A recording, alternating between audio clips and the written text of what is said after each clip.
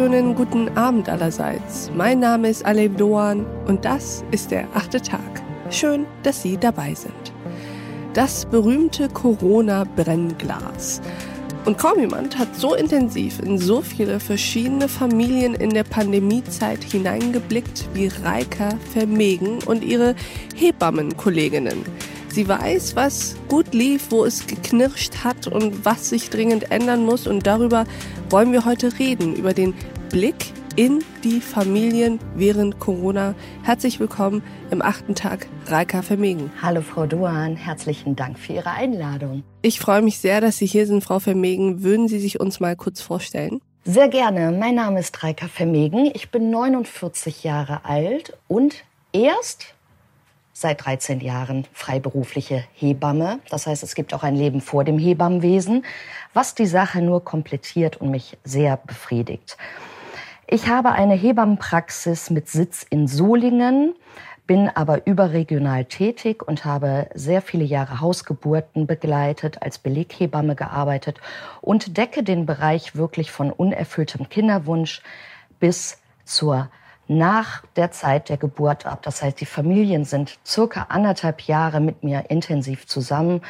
Eine Nische, die ich außerdem sehr gerne abdecke. Ich habe letztes Jahr einen Kindersternfriedhof gebaut, ist die Begleitung von toten oder fehlgeborenen Kindern. Und Frau Vermegen, genau über all diese Dinge wollen wir heute mit Ihnen sprechen, weil Sie einen so intimen Blick in die Familien in Deutschland bekommen und ich gerne wüsste, zu was dieser Blick bei Ihnen geführt hat, was Sie so sehen und was Sie darüber denken. Nehmen Sie uns doch mal mit in Ihre Welt. Okay, also die Welt sieht erstmal für mich so aus, dass ja werdende Eltern in meiner Haltung uns als Gesellschaft etwas schenken. Und zwar ein zukünftiges Mitglied unserer Gesellschaft. Und sie sind in einer von ihnen noch nie geübten Situation, in der sie sich befinden und benötigen daher uns alle auch als gesunde, stärkende und unterstützende Gesellschaftsfamilie, mit der sie auch wertgeschätzt und in der sie einfach sich ausprobieren und leben dürfen. Ja, das wirft natürlich dann wirklich einfach immer die Fragen auf, wie viel ist uns das wert und was können wir ihnen überhaupt anbieten?